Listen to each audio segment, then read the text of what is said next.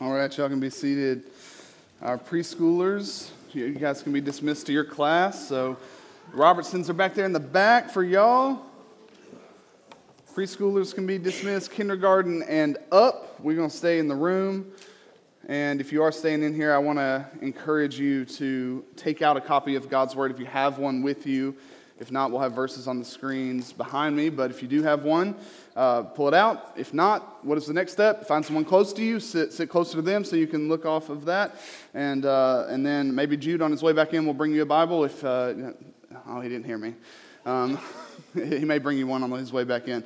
So thankful to be able to open God's Word and turn to 1 Timothy this morning. We are not in a sermon series right now. That will begin next week. We will be preaching through the book of Philippians beginning next Sunday. And for 10 or 11 weeks, we will be walking through that book verse by verse, focusing on the theme of joy. And I'll explain more of that this week and next. But this morning, we're in 1 Timothy 4, 6 through 10. Now, as you begin a new year, talked about it a little bit last week, sent an email about it. Maybe some of you have either resumed or began some Christian practices. Typically, a lot of Christians will begin reading through the Bible, and they try to read through the whole Bible in 1 year, and they begin at the beginning of the year on January 1st. And maybe some of you have not, had a consistent prayer life, and so maybe you've, at the beginning of the year just resolved to say, hey, this year I want to set a goal of praying more regularly, and you've started to do that. A couple things about that. First, it is very easy to lose sight of why we do those things.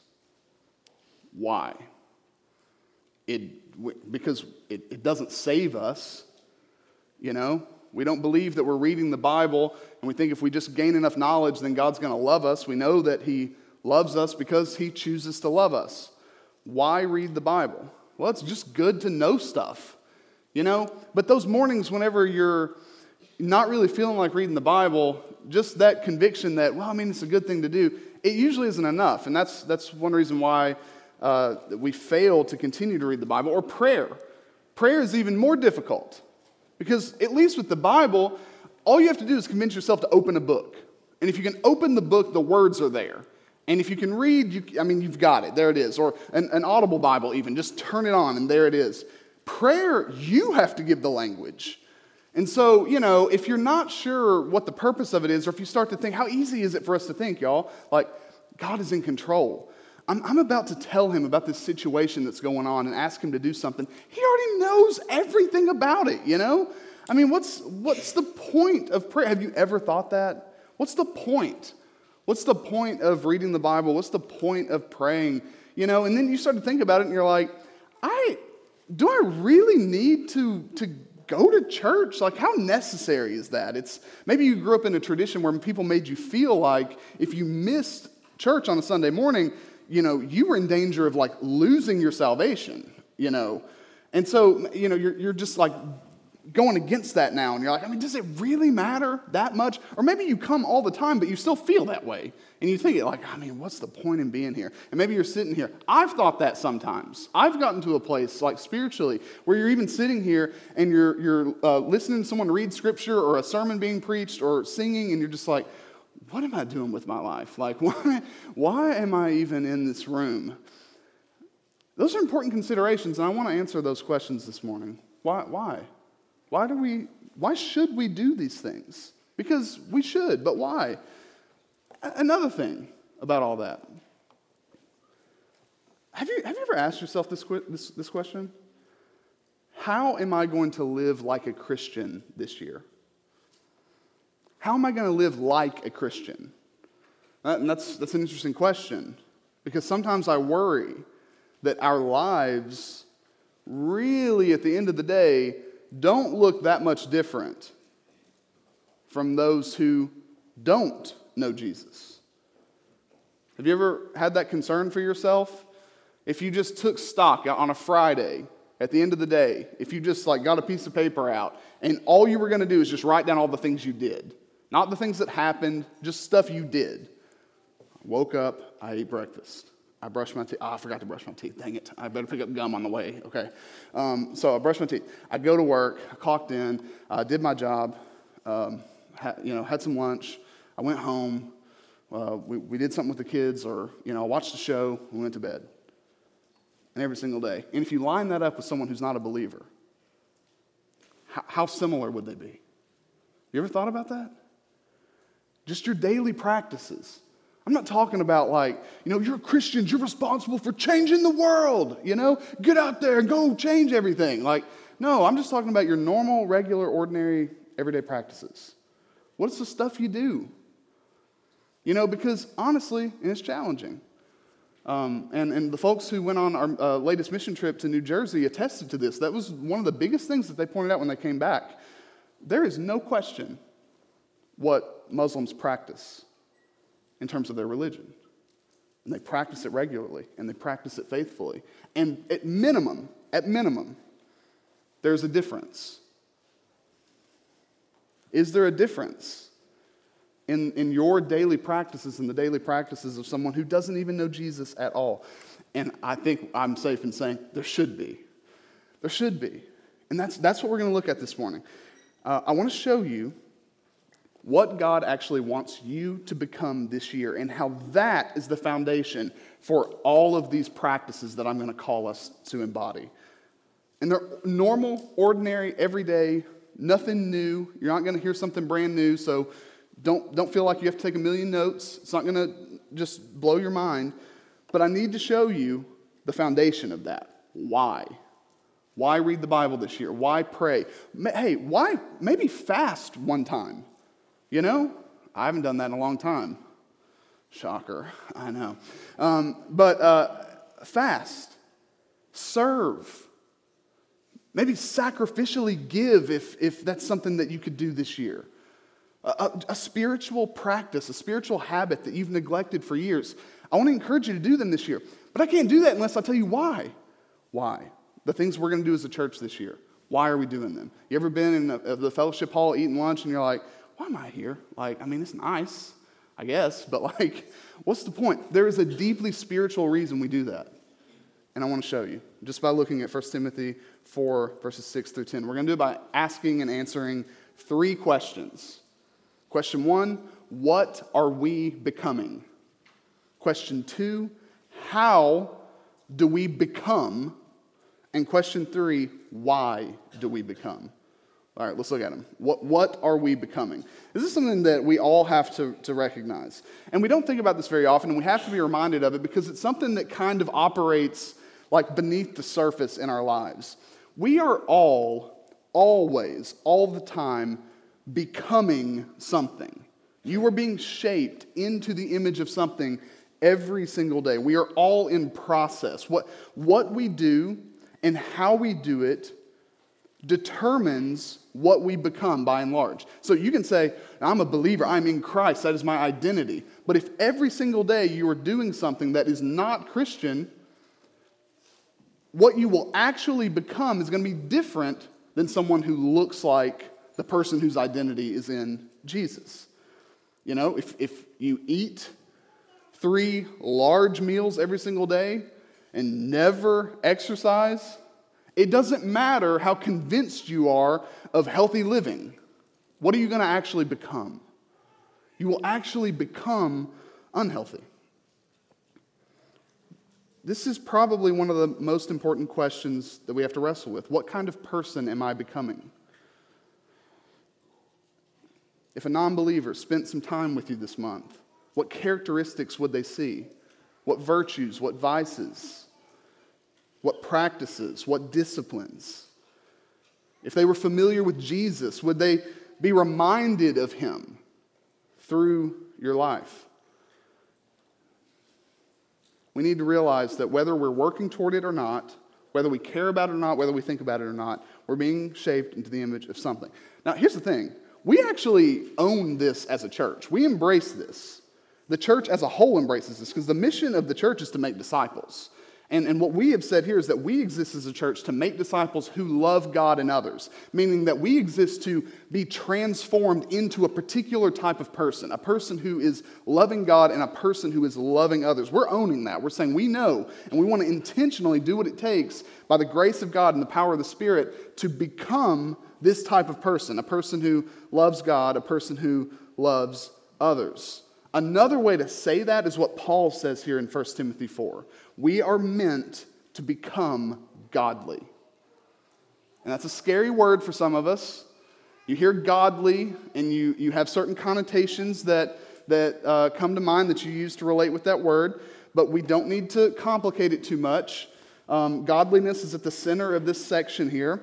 Godliness, one commentator that I read, he put it this way. He said, godliness defines Christian existence as the interplay of the knowledge of God and the outworking of that knowledge in appropriate ways. So it's like where your knowledge of God and who He is and what He has done meets practice, where doctrine meets culture, where doctrine meets practice. To be godly is literally to be like God. That's what it means. So if you have negative connotations associated with godliness, just understand the definition. There isn't too much negative with wanting to be like God. We should be wanting to be like God. And this is what Paul is saying here. He's giving it as an expectation. It's a command.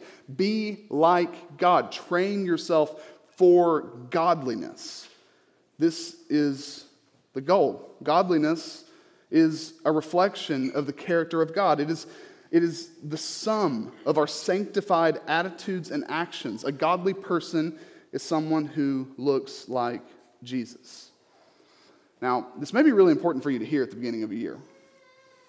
That I'm telling you, the vision for your life this year is to become like Jesus, is to become godly. You may need to hear that because you might be feeling lost at the moment. Maybe you don't even know who you are anymore.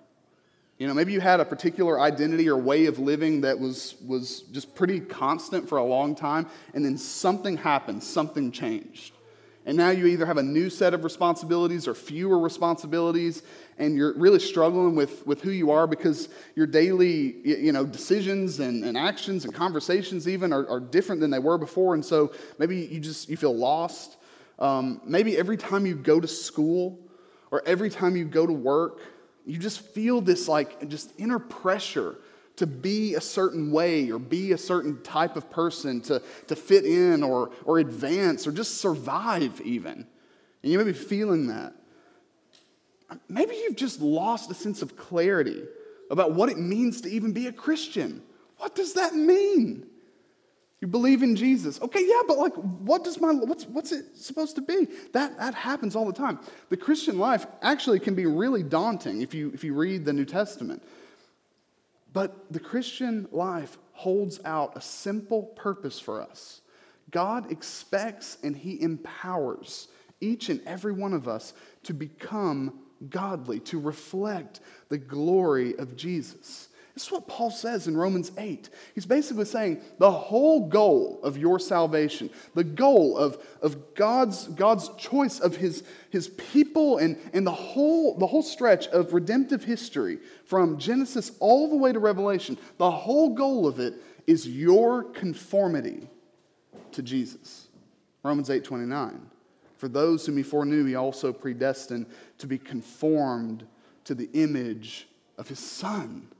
That's the point of all of it, so that you would look like Jesus. That's refreshing news.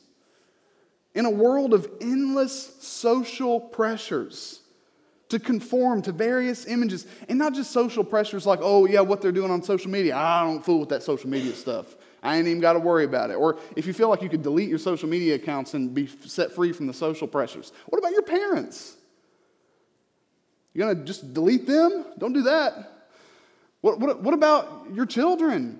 What about your friends? What about your coworkers and the pressures that they put on you to conform to a certain image? It may not even be a bad one, but you're under all this pressure all the time to be something, to create an aesthetic for your life that matches what other people will approve of. And here, God steps into the fray, and He gives us this personal vision for our lives. that transcends all of that, rises above all of that. And he invites us and he empowers us to come and be like him. That changes how you think of people in your life who say, you need to be like me. Okay. God says that I'm supposed to be like him. That's the goal of your life in Christ. And Paul says that this godliness is supremely valuable. The greatest purpose in your life, you might could say. And everything else just kind of pales in comparison. That's what he says. Look at verse 8 in chapter 4. While bodily training is of some value, godliness is of value in every way, as it holds promise for the present life and also for the life to come. Godliness holds promise for our lives in the world now. Do you know what he's saying here? And you know, in the past, I have really shied away from language like this because I've seen it misused, and I've seen people just led astray even through this type of language. But what he's really saying here is that your life is better when you reflect the character of Jesus. It's better. It holds godliness holds promise for this life now. I've always shied away from that because, you know, I would push back and be like, oh, no, yeah, Paul, it looked like he had a really great life there, suffering all the time and shipwrecks and all that. And, you know, he hasn't promised you an easy life. And I never said easy life. Better. Paul is the one who said, I am sorrowful, yet always rejoicing. Always rejoicing. That's a better life than someone who's just sorrowful and hopeless. Godliness holds promise for our lives in the world now. Doesn't make life easier, but easy or difficult. Life is better when we reflect the truth, love, justice, mercy, kindness, patience, and peace of Jesus. Your family won't be better if you look more like Jesus. Your friends, your relationships, the way that your heart, the way that it approaches work and your career, it won't be better if you're reflecting the nature and character of Jesus. I love that he says this because he could easily just said the second part of this and it would have been equally true. But godliness holds promise for our lives now. Pursue it. Okay, but he says also, godliness holds promise for our lives in the world to come. And this is so empowering. One day, when Jesus comes back, and he's coming back, he is returning. And when he does, and he establishes his kingdom on earth in full, in something the Bible calls the new heavens and the new earth, do you know what's going to happen? The whole earth will be filled with his glory. The whole earth, every corner of the earth, every land, every people. It will be filled with the glory of the Lord. How? That's not a metaphor. That in actuality, it really will be filled with the glory of the Lord. How? Because the whole earth will be filled with his redeemed people, perfectly reflecting his glory. In other words, what Paul's saying here is that godliness stretches into eternity. And nothing else is like this. Whatever else you're training for, whether it's a good thing, like maybe you're training physically and you want to be healthier, or a bad thing, maybe you're training to earn the approval of everybody in your life just so that they will like you. Whatever it is, it will one day pass away. It will fade. But a pursuit of godliness matters right now because its ultimate benefits will still be reaped 10 trillion years from now. This is what he's saying. It's of value, not just now, but for years to come. Your godliness will be perfected when Christ returns, but it will not fade away. It will remain, and it will be your glory in the new heavens and the new earth. So we need to be aware that we are becoming something, and we need to be awakened to the truth that God desires us to become godly, to become like him. All right, now, a key question here. How do we do that? How? I hope you're convinced, if not, reflect on it more today, that your main pursuit this year needs to be godliness. But how can we do that? how do we become? If we're meant to become godly, how do we do it? Now, first of all, how do you become anything? You know? Just how do you become anything? How do you become healthier or stronger, more educated, more bitter, more selfish, more isolated, more angry? Like anything, positive, negative, how do you become anything? Well, we become anything not through what we know, but through what we do. Our most regular, most habitual actions form us into certain types of people. And as I said earlier, I have known for a long time the benefits of healthy eating and exercise, okay? If you're ever concerned about that, I don't need the books. I got it. Don't send me a link. The information, it's right there. It's just locked and loaded. Got it. I'm not becoming that because I'm not stepping on a treadmill. You know what I'm saying? I'm making jokes about salad instead of eating salad, I'm not doing. And so without the doing, there's no becoming. Like that's just how it works. Your regular, repeated actions transform you into a person that honestly just reflects those actions, regardless of what you know or don't know. So in order to become godly, we need to do something. And what does Paul say we need to do? It's awesome. He says, you need to train. Verse 7, look at it. Have nothing to do with irreverent, silly myths. Don't waste your time with all that garbage, nonsense. Don't waste your time with it. Rather, train yourself for godliness. If we want to be godly, if we want to step into the reality that was created by the life, death, and resurrection of Jesus, we have to train. We have to work for it. And there's no way around this either. In the Greek word for train here, it refers literally to the physical training of athletes. The Greek word that's used there, it's where we get our word gymnasium. There's a sense in which Paul is literally saying here, go get in the gym spiritually. Go get in the gym. Get to work. Train yourself. Training in godliness. It would be very faithful for you to translate that as exercise in godliness. There's one commentator who said, in the Greco-Roman moral discourse, athletic imagery was just as common as medical imagery. It serves to emphasize the effort that was demanded for progress toward greater virtue.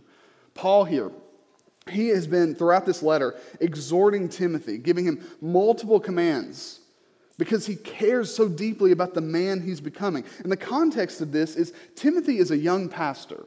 He's a young pastor. Paul is his mentor, and he's giving him this advice and counsel. First Timothy, 2 Timothy, even Titus. These are traditionally called the pastoral letters, and they're written to churches. They're written to individuals who are pastors, and they're encouraging them on what life should look like in the local church.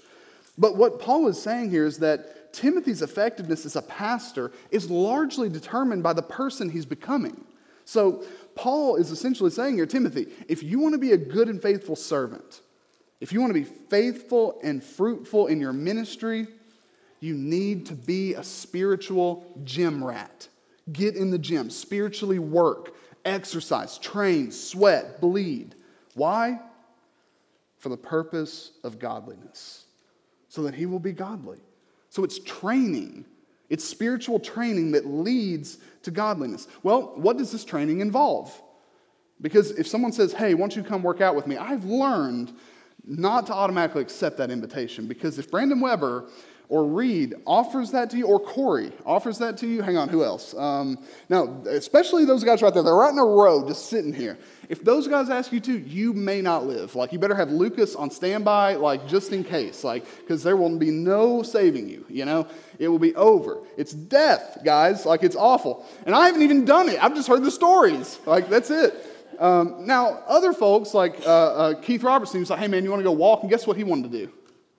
I believed him. It was walking. Whew, it was awesome. We just walked. It was great. It was exercise. So you have to be careful with that. But we need to know what the training involves. So when Paul says, train yourself for godliness, what does it involve? Well, back up to verse 6. Back up to verse 6. Paul says there, if you put these things before the brothers, You will be a good servant of Christ Jesus. Being trained, he gives us the answer, being trained in the words of the faith and of the good doctrine that you have followed. This is most likely referring to the scriptures, the gospel, and also the oral tradition so far that had been given, the new revelation that is being written down as we speak. Here's the New Testament's being written, the traditional teachings of the church at this time. The words of faith, the good doctrine. Train yourself, Timothy, in the words of faith, in the good doctrine you followed. Immerse yourself in the scriptures. Devote yourself to the gospel's doctrine. If you do, you will become more godly. These things have an effect on our lives, not just our brains, but our hearts as well. And it leads to actions that reflect Jesus. In order to become like him, through God's grace, something that would be really helpful is to embody the practices of Jesus himself. Now, if you've never read Don Whitney's book, Spiritual Disciplines for the Christian Life, you need to get it. It's one of those few books that I would recommend to anyone at any time in their lives. Like, read it. And if you've already read it, just pick it up again and read it. It's amazing. It's really helpful. In his introduction, or in his first chapter, he quotes Dallas Willard, who said this: "My central claim in this book is that we can become like Christ by doing one thing, by following him in the overall style of life he chose for himself." That's really interesting. You know, we bring out the WWG bracelets again if we need to. But that's really interesting. He says, if we have faith in Christ, we must believe that he knew how to live. Okay? He says, we can, through faith and grace, become like Christ by practicing the types of activities he engaged in, by arranging our whole lives around the activities he himself practiced in order to remain constantly at home in the fellowship of his Father. That's beautiful. Here's something you can do this week. I would encourage you to do this if you have time. Read the Gospels, or even just one. Read Matthew. Take Matthew, read it, or Mark, any of them. And as you're reading it, read quickly through it, or get it, an audio Bible, whatever. And anytime we're told something that Jesus did, he did something. Okay, he healed this person. Jesus healed a man, write it down. Anything he did. And then take a look at your list and see if you can identify spiritual practices that Jesus himself embodied. I do think that that's a helpful guide to see. What did Jesus do in his life? If it was important for him to do, it was always surprising to me to see that Jesus spent time by himself. Solitude. And that's important. That was important for him for various reasons, and for us it may be a little bit for different reasons. But notice the practices of Jesus. I think that'd be really helpful. Now, a couple of things I want us to take away here. First, you have to see through all this language, no one coasts into godliness. It ain't going to just happen for you one day, okay? You're not just going to wake up and be godly. You're not just going to wake up one day and just be like Jesus in the way that you live. If every single day you're gossiping with a coworker, all of a sudden you're not just going to have this profound compassion and mercy for the people at work. That's just not how it works. We have to train ourselves for godliness. We don't just get there accidentally.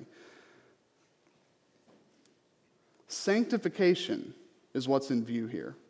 In justification, God does the work. He unilaterally declares us to be righteous because of the work of Jesus in our place. Sanctification is different. It doesn't work like that. It requires effort on our end. We have to work, toil, strive, and train. There are other passages. 1 Corinthians 15:10. Do you know what Paul said there? But by the grace of God, I am what I am. And his grace toward me was not in vain. On the contrary. So God's grace, God's grace, God's grace. Then what does he say? On the contrary. I worked harder than any of them, though it was not I, but the grace of God that was with me. Notice the theme here, this intersection. Toiling and grace. Okay, Colossians 1:29. Paul says there, for this I toil, struggling with all his energy that he powerfully works within me. Isn't that interesting? Paul's the one working. He's the one training. He's the one fighting for godliness. But it's with the energy, it's with the grace of God, his energy in and through me. Philippians 2, 12 through 13. Therefore, my beloved, as you have always obeyed, so now, not only as in my presence, but much more in my absence, work out your own salvation with fear and trembling. Who's working? The Christians. Work out your own salvation. Train yourself for godliness. But then what does he say? For it is God who works in you, both to will and to work for his good pleasure. In each of these verses, we see this intersection of God's grace and our effort. God's grace, our works. God's grace, our training. God gives us grace. We work out our own salvation for the purpose of godliness. Again, this isn't in the realm of justification. We're not in a partnership with God to save ourselves from our sin. We are in a partnership with God to become like him in this life. This is how we become godly. That's the first thing I want you to take away from this. Second, spiritual habits are the path toward godliness. That seems abundantly clear to me from this passage. He goes on to actually exhort Timothy. I want you to look at verses 13, 15, and 16 in 1 Timothy 4. This is what he says there. Until I come, devote yourself to the public reading of Scripture, to exhortation, to teaching. Practice these things. Immerse yourself in them, so that all may see your progress. Keep a close watch on yourself and on the teaching. Persist in this, for by so doing you will save both yourself and your hearers. Notice his word choice there. Devote, practice, persist. This is the language of training. This is the language of discipline. This is the language of habits. If we're going to become godly, and if godliness results from an intersection of God's grace and our effort, I think we can say that spiritual habits are the training regiment for our godliness. Now, another book you need to get, if you haven't gotten this one, is a book called Habits of Grace. So write that down if you don't have that book. You need to get it. It's written by a man named David Mathis. David Mathis wrote Habits of Grace, and that's what he calls Christian practices, like Bible reading and prayer and fasting and the various other practices we have. He calls them habits of grace. This is what he says in the book. Typically, the grace that sends our roots deepest. Now follow him here. The grace that sends our roots deepest truly grows us up in Christ, prepares our soul for a new day, produces lasting spiritual maturity, and increases the current of our joy streams from the ordinary, or from our joy, sorry, I had this written wrong. From our joy, streams from the ordinary and unspectacular paths of fellowship, prayer, and Bible intake, given practical expression in countless forms and habits.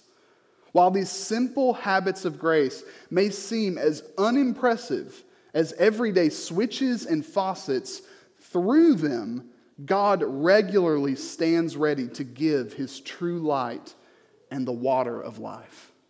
Now that's beautiful. Opening your Bible to read it seems so ordinary. But so is a light switch. You know, turning the faucet on in prayer. These habits of grace, this is how God chooses to work in our hearts to conform us to the image of his Son. Now, this perspective of habitual training is helpful for two reasons. First, it gives us clarity about Christian and church practices. It gives us the why behind the what. So we have some stuff planned this year as a church. The elders had their retreat this past weekend. It was wonderful. We got some stuff down that we're going to be doing. But you're not going to benefit from it if you don't really understand why we're doing it. It just won't help you the way that it's designed to help you. Why do we read Scripture, teach Scripture, sing gospel-saturated songs, fellowship together, serve in the nursery even, and have prayer gatherings? Why do we do all that? For godliness. Why should we develop habits of fasting, resting, serving, evangelizing, giving? For godliness. This perspective of developing habits and training, it gives us a new perspective on all the things that we do. But the second thing it does is it gives us comfort when we don't want to do anything spiritual. Those days are going to come. Don't want to go to church today. I don't want to read my Bible. I don't want to pray. I don't want to serve. I don't want to be around any other Christians. Don't want to do it. This perspective is helpful. Because how many times, if you're training physically, would you wake up in the morning and say, I don't want to go to the gym. I don't want to eat this. I don't want to. But your perspective, seeing the end, knowing what you're heading toward, causes you to just get your butt out of bed and go to the gym, right? I'm talking to myself, or eat the food that you don't want to eat because you know you need it. You know it's good for you and you see the end. The same is true spiritually. You're not going to want to read the Bible. You're not going to want to pray or come to church or go to life group. But the perspective of training through spiritual habits helps us remember that the Christian life requires the discipline to do what is good for us, even when we don't want to. And I really believe that's why Paul gave Timothy this counsel. He knows that Timothy will struggle. He knows that he'll be burdened. So he has to say, Timothy, keep getting up. Keep going to the gym. Why? Because this is the path to become what God wants us to become, just like his son. Katie, are you still in the room? There she is. Okay, I want you just to pass these out to everyone. There's a sheet that you're going to receive. You could just give some to each row. And if anyone wants to help her, maybe get some to the other side over there. Jason, you're the perfect one. That's great. That was actually a test, Jason. She asked me to do that. So I want to see if Jason's going to step up and pass this sheet out. I want you to take a look at that. Feel free to work on it now as I walk you through it. If not, just pay attention, work on it later. This is a sheet that is from a resource called The Common Rule. The Common Rule is a book. There's a website. They have lots of resources to help with developing healthy spiritual habits. I've benefited a lot from it in the past. This sheet is particularly important. This helps us identify the roles that we have in life, who we are. Who are you? Okay, well, you're a Christian. You're a Christian, you're a worker, you're a mom, you're a dad, whatever it is that you are. You put all your roles down there, and then you fill out the rest of it to help you intentionally become what you need to become. Is there a particular habit that you need to start this year? Here's what I want you to do with that. If you are writing it down, here's how I would encourage you to start this. Because I want to encourage you to begin spiritual habits, like prayer, like Bible reading. I can't just tell you to do that and you say, yeah, you right, Pat, that's right. I need to pray more this year. That ain't going to do nothing. I'm sorry. It just won't. It won't do anything for me either. We need a plan for how we're going to actually do it. And I'm not going to give you a plan. I'm not going to make it for you because I don't know what your life is like. But this is a way for you to identify the steps you can take, the habits that you need to put in place. Because I can't just say, hey, here's the habit you need to have. Wake up every single morning, and before you get on your phone or before you do anything else, open your Bible and read it. That doesn't work for all of you. There's no way. I'm going to be honest with you, that barely works for us. I can't just first thing in the morning, unless I want to wake up at 4:30, and that ain't happening. I'm not going to do it.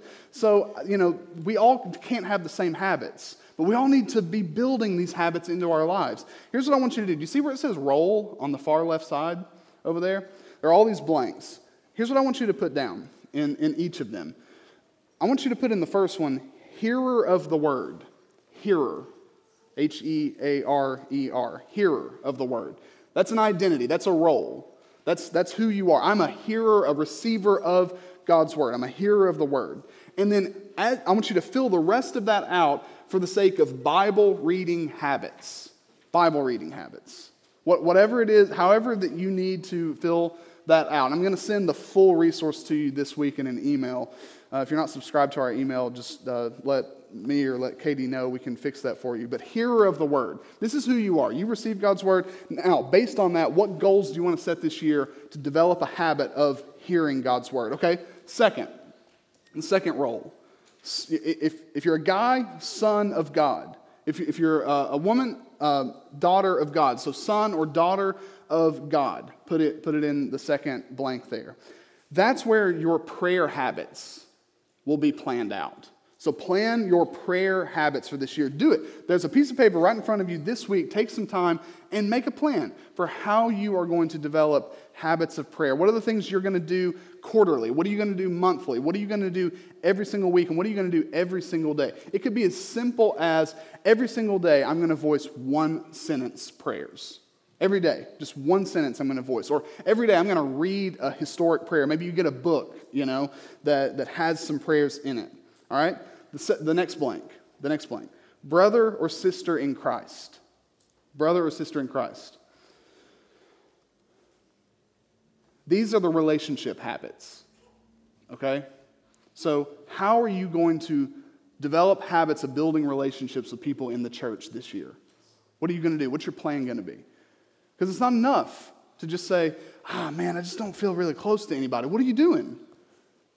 What's helpful? Man, I don't know. I just, every time, I come to church and I have such great conversations with people, and I wish it lasted longer. I wish that I could do. It's like, okay, well, what's a plan? And it's going to look different for everybody. Some of you are going to be able to, put something down there, and you're seeing people every day. For some of you, your goal is going to be once a week on Sunday morning, I am intentional about talking to people. Because some of you are more introverted like I am, and it's not easy for you. And it's harder for you to speak with people. But the habit of building relationships is so important for us to be built up in Christ together. So make a plan for it, okay? So brother or sister in Christ. Worshiper, in the next blank. Worshiper. This is your corporate worship habit. So make a plan. Make a plan with your family, with your friends, whoever you need support from, and make a plan for how often are we going to be attending worship this year? What are the dates we know we're not going to be in town? And let's make sure that around those dates we're at church, because it'd be really easy. It's just so easy to miss church, and then you go a while without it, and you get out of the habit. What is that habit going to look like for you? Okay? And then in the last one, and there are many things you could put. Many things you could put there, and I want to encourage you to use this as you see fit. But the last one I would encourage you to put is pilgrim or sojourner. Pilgrim or sojourner. I couldn't just say pilgrim. I can't say the word pilgrim without thinking of the hat, So I included sojourner in there as well. Maybe you'd rather have that. It essentially means the same thing, that we are journeying through this world, and it is weary and it is difficult, and we are beaten down all the time. So this is habits of rest, Sabbath. Are you resting? Or are you just working nonstop? And then Sunday's just as busy as it can be. And then you start over again. Are you intentionally resting? What kind of habits can you form there? Use this resource to develop these healthy habits for the sake of your training spiritually. This is a way for you to get in the gym. This is better than me just saying, hey, here's a Bible reading plan that you have to do. That may not work for you. But maybe this will help you develop some of these habits. Okay, last thing. We can't lose sight of this. As you have this sheet of paper in your hand, as you hopefully see the importance of pursuing godliness and the steps that you can take to get there, what should be your fuel? What should be your motivation to get there? What keeps you going? And do you know what a lot of us are going to be tempted to be motivated by? Guilt. Guilt. Why do you read the Bible every day? Well, I'm afraid I'm going to go to hell if I don't. Oh, that's extreme. Well, why do you read the Bible every day? I'm genuinely afraid that God might not love me if I don't. Well, that's less extreme. Maybe a little more relatable. Maybe you feel like you're not in the favor of God. You know that awkward feeling whenever you know somebody and you've had a relationship with them, but you haven't seen them for a long time, and it just feels awkward to even look at them. Anybody else? Is that just me? Am I just weird? And you just kind of like, you're like, oh man, because you just feel the awkwardness of like, are we still good? Are we still on good terms? Did I do something? Did you do? The awkward. And you ever feel that way with God? Like you haven't prayed in a long time. You haven't been in the Word that much. You feel like you're not doing much, and so you just there's this tension there you feel, and so the guilt of that just overwhelms you, and that's what keeps you going. That is not a good motivation. The gospel is. Look what Paul says here. After telling Timothy, work your butt off, Timothy, get in the gym, train yourself for godliness. This is what he says in verse 10. This is why we toil, he says. For to this end we toil and we strive, because we have set our hope on the living God, who is the Savior of all people, especially of those who believe. Hope in the gospel is the fuel for our pursuit of godliness. We toil, we strive, we train, not out of an effort to earn God's favor, but from the security that we already have God's favor. This is the end for which we toil and strive. This is why we're going to train this year. This is why I want to encourage you to get in the spiritual gym and develop these habits of Bible reading and prayer. Not to impress God or keep yourself true, but because you have your hope set on the living God who saves sinners.